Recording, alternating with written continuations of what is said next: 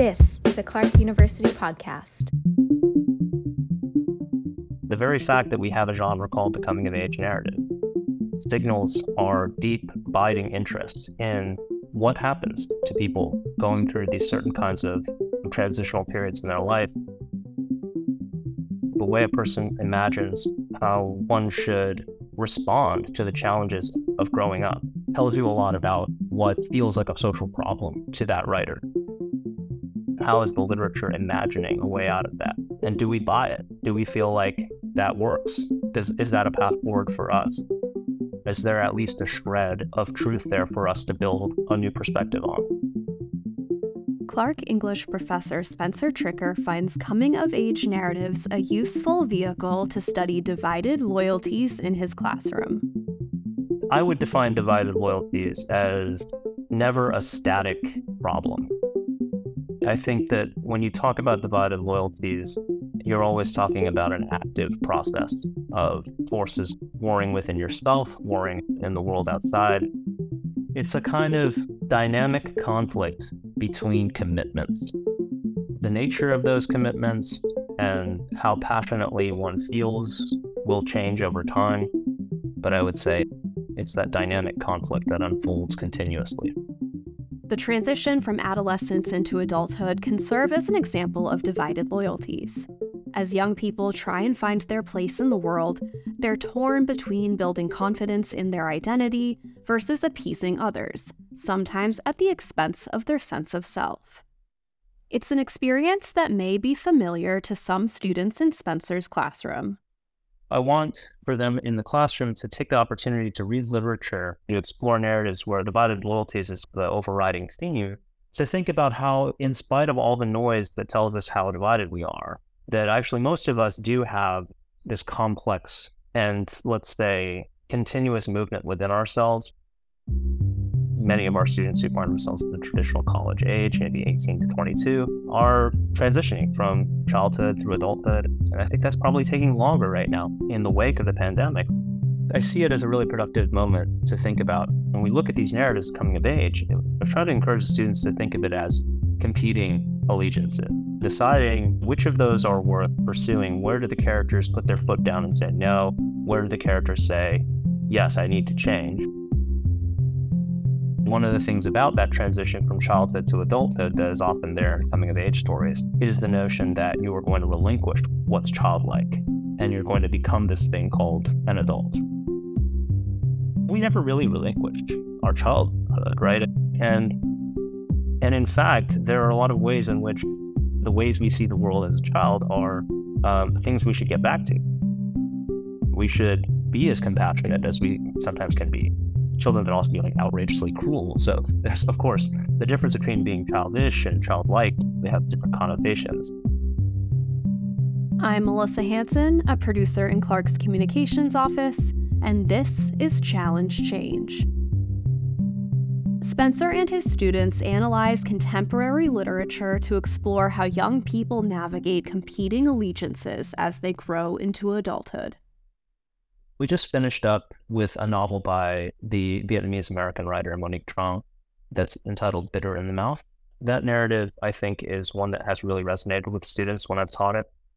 It came out in the last decade, and it's a narrative that's about a young woman, someone aged 30 or so, and is looking back on her childhood in North Carolina. It's interesting insofar as it has a protagonist that has a condition called lexical gustatory synesthesia, which is basically whenever they hear sounds, but especially words, they get a taste in their mouth. And so this narrative is a narrative about the overwhelming sensation of growing up and living through certain kinds of traumas in the process, but also living through sensory overload. It's a novel that explores growing up in a way that I think is really interesting because by engaging the sense of taste, it really keeps us in touch with the body, just something that can't be left behind or diminished in coming-of-age narratives.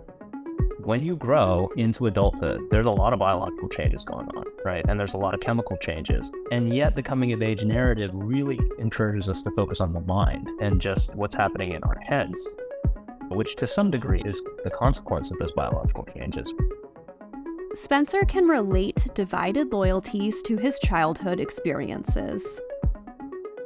Divided loyalties, for me, originates with a sense of my heritage as a mixed race person, as someone that grew up abroad for part of my childhood.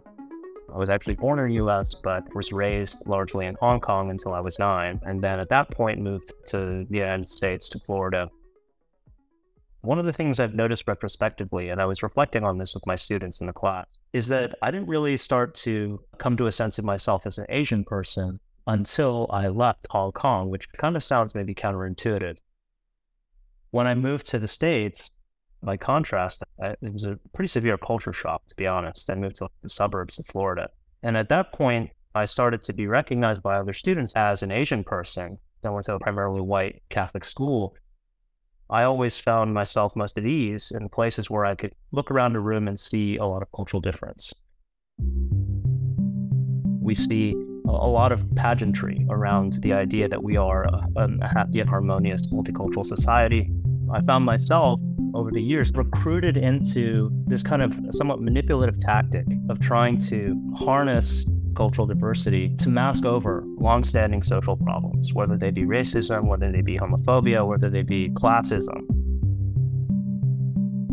Beyond the coming-of-age narrative, it's instinct to think of divided loyalties in the political sphere.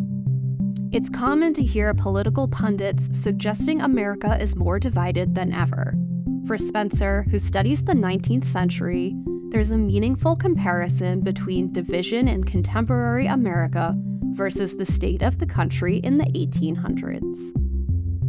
Studying the 19th century allows students to think comparatively about the nature of really deep divisions that go back a long way and how they differ from today's world.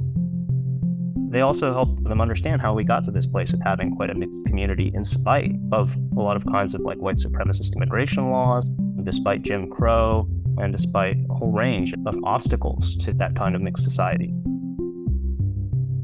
We have heard in recent times the notion that we're headed towards some kind of new civil war or some recapitulation of something like that.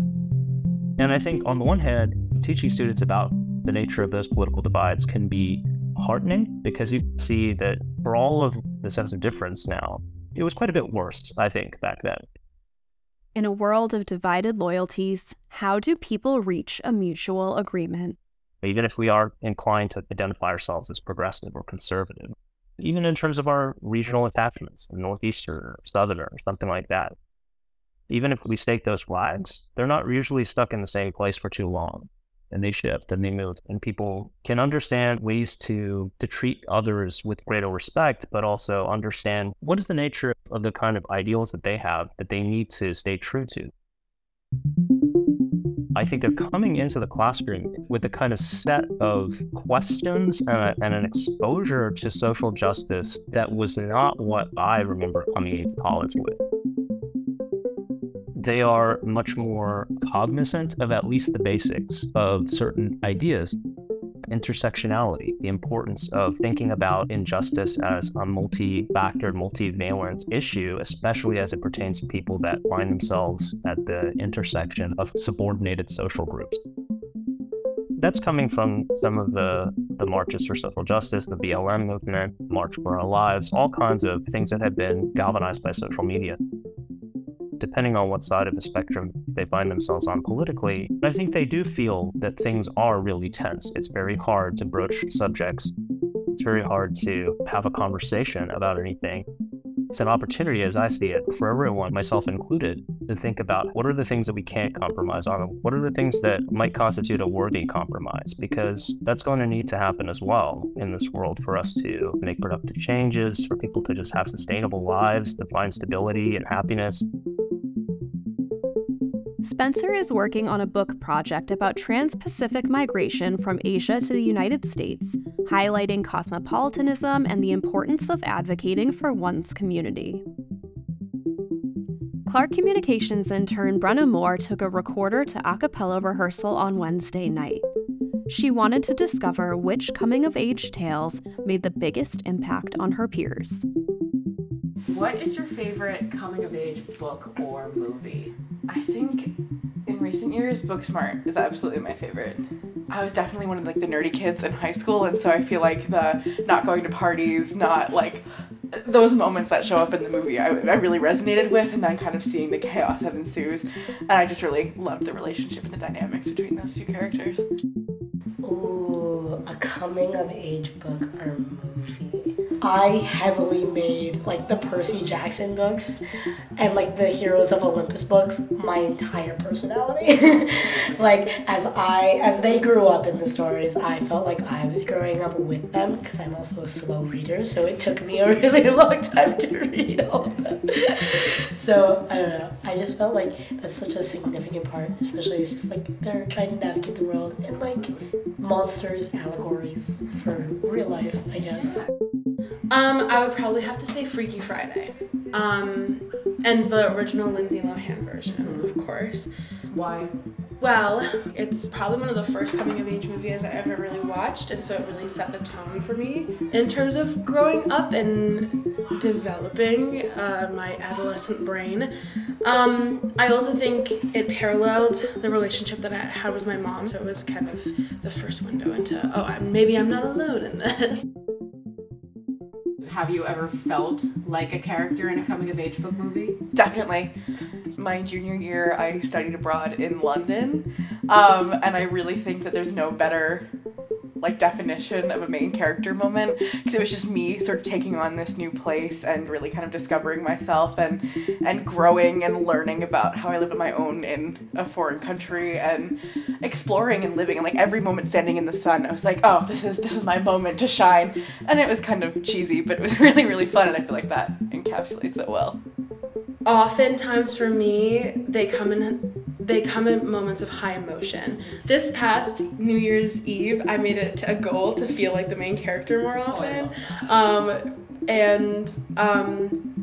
Because I think those moments are really, really cool and should be really treasured. So I have a main character playlist that I play that I'm like, this is everything. Thank you. Yeah, of course. You just heard from current students Melanie Berman, Hannah Friend, and Janelle Payumo. To learn more about English at Clark, visit clarku.edu/English. Challenge Change is produced by Andrew Hart and Melissa Hansen for Clark University. A special thanks to Brenna for her help with this episode. Find other episodes wherever you listen to podcasts. 1, 2, 3. Clark!